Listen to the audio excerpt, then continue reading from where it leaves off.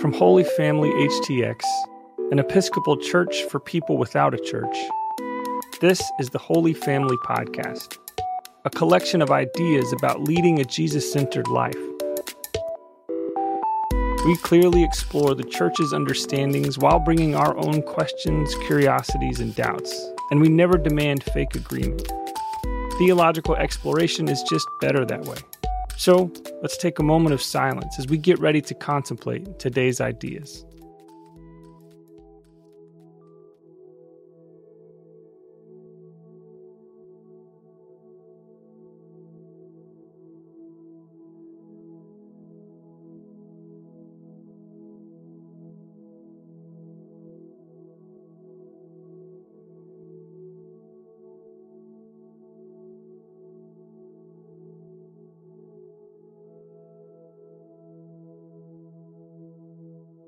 William Carlos Williams was a physician who conducted a private practice in Rutherford, New Jersey for over 40 years, and his care of patients fed the other great vocation of his life, which was the writing of poems. He's often credited with bringing a plain-spoken conversational idiom to poetry and was famous for saying, "No ideas, but in things." You might have encountered his work in high school, maybe his poem about the red wheelbarrow and rain and chickens, or maybe the one in which he confesses to eating some plums his wife had in the refrigerator for another occasion. In his poem, The Host, Williams wrote, "There is nothing to eat. Seek it where you will, but the body of the Lord. The blessed plants and the sea yield it to the imagination intact." Because we are, by our very nature, limited beings, our bodies have limited capacities, our brains, Lord knows, are limited, our hearts, have mercy, can only hold so much. We like to set limits on all things. It makes life more manageable for us to say this belongs over here, and this thing over here doesn't really have much to do with that thing over there. And the challenge of serving a living God is they do not have any limits. The God who makes all things connects all things. And while most of us enjoy making connections, we also appreciate order and limitations, and to be told what a thing is and let that definition stand. For us, it's important to be able to come before the altar and receive what we understand with our physical and spiritual limitations to be bread and wine, body and blood. But what William Carlos Williams says, what the living God would like us to recognize is everything is communion. Everything we eat is a Eucharistic feast. Fried chicken? The body of the Lord. Apples and oranges, the body of the Lord. Gluten-free bread, the body of the Lord. Lucille Clifton describes this revelation in her poem, Cutting Greens, this way.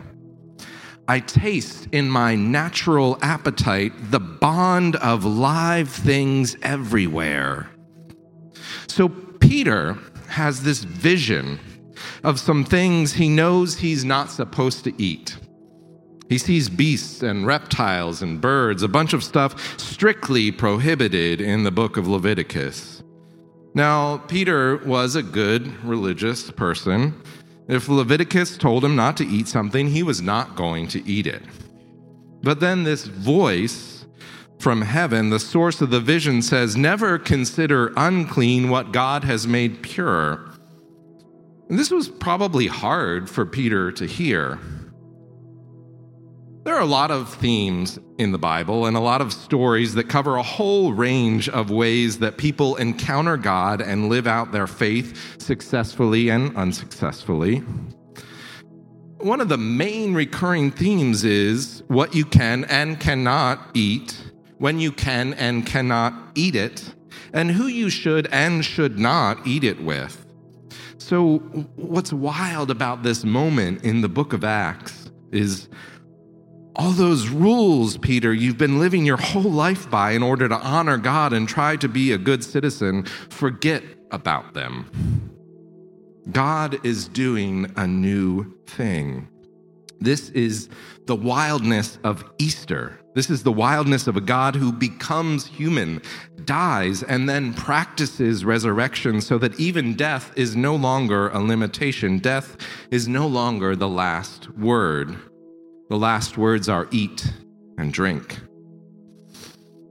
In the theology of food, eating, and the Eucharist, Angel Mendez Montoya writes that there is a relationship between sabor and savor, savoring and knowing. Perhaps the library and kitchen are in fact united by one and the same splendid desire, the desire to both savor and know. The vision that Peter experiences reveals to him the need to connect what we receive cognitively with what we experience incarnationally, with our praying minds, our inspired bodies.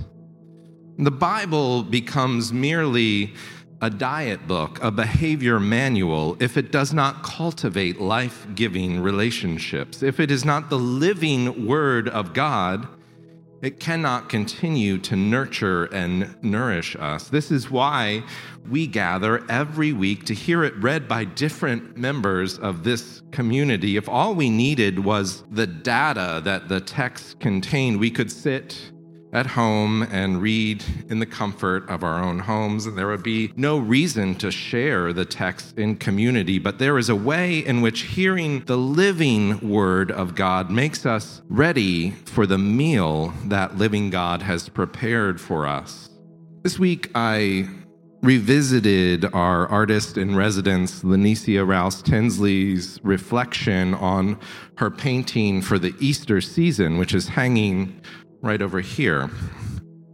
And I encourage you all to spend some time with this painting and also to visit the Holy Family website where you can find Lanicia talking about each of the paintings that she's made for Holy Family, including that extraordinary one that's hanging back there above the font. Regarding this painting, she describes the significance of circles, a shape and symbol that for her represents the human. And when you observe the painting, you'll notice 3 overlapping gold circles. And if we want to, we can see the Trinity there. What's fascinating is that surrounding and emanating from those circles are all these other linked circles. They're not as easy to see, and in fact, it's very easy not to notice the bits of gold that inform these outlying circles.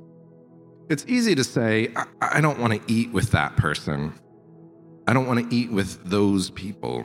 They're not holy, they're not fun, they're not part of my group. And if they are eating X and Y, I know God would not want me to eat with them. And what God says is there is nothing you can eat, seek it where you will, but the body of the Lord. And that means that everyone you see around you is filled with Christ. Lanicia shares a memory of being in a coffee shop and reading Theology of the Body by Pope John Paul II and his claim that each of us is a manifestation of God sparked something for her. And she was moved to tears. And when she left the coffee shop, every person she saw was beaming. She was able to see the light of God shining out of total strangers. Now, depending on who you are, it might be easier to see that light in strangers. It's important to be able to see it in everyone, our parents, our siblings, our children, our neighbors, our partners, ourselves. Thomas Merton describes a revelation similar to Peter's, similar to Lanicia's, in his book, Confessions of a Guilty Bystander.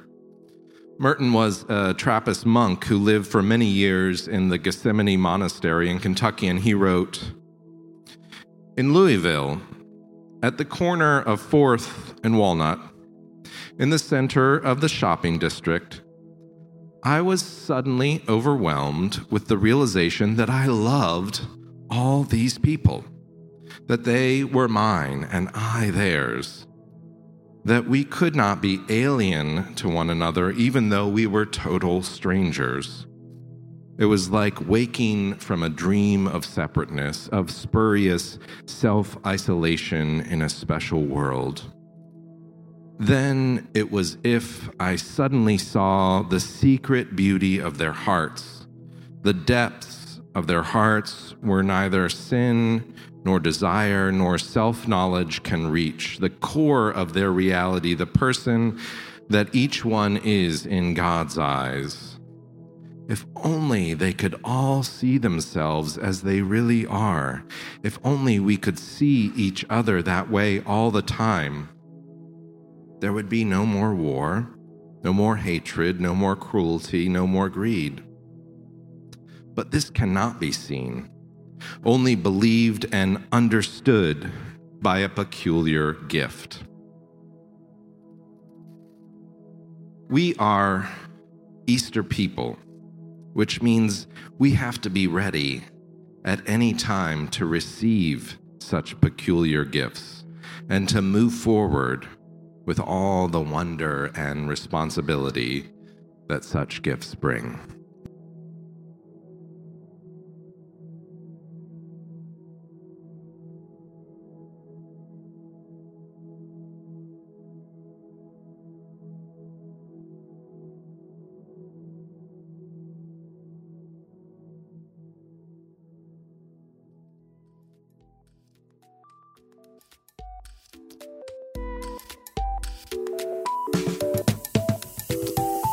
You can find more resources to help you lead a Jesus-centered life at holyfamilyhtx.org. Again, it's holyfamilyhtx.org.